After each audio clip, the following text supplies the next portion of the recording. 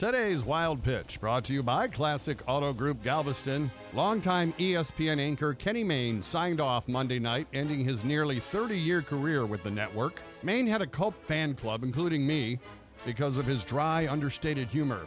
And he didn't disappoint on his final broadcasts. Mayne was interviewing his longtime friend Aaron Rodgers, and he wrapped things up in classic Mayne style. Hey, just last thing. Last time we did the interview together, you told me to go heavy in the cryptocurrency game. I did. We're down 40%. Then I lost my job. Gretchen just wants a new comforter. F you, Aaron Rodgers. I love you, Ken. You know, ESPN had asked Mayne to take a 50% pay cut, but he retired instead. So I'm not sure if the FU was really directed at Rodgers. That's today's Wild Pitch.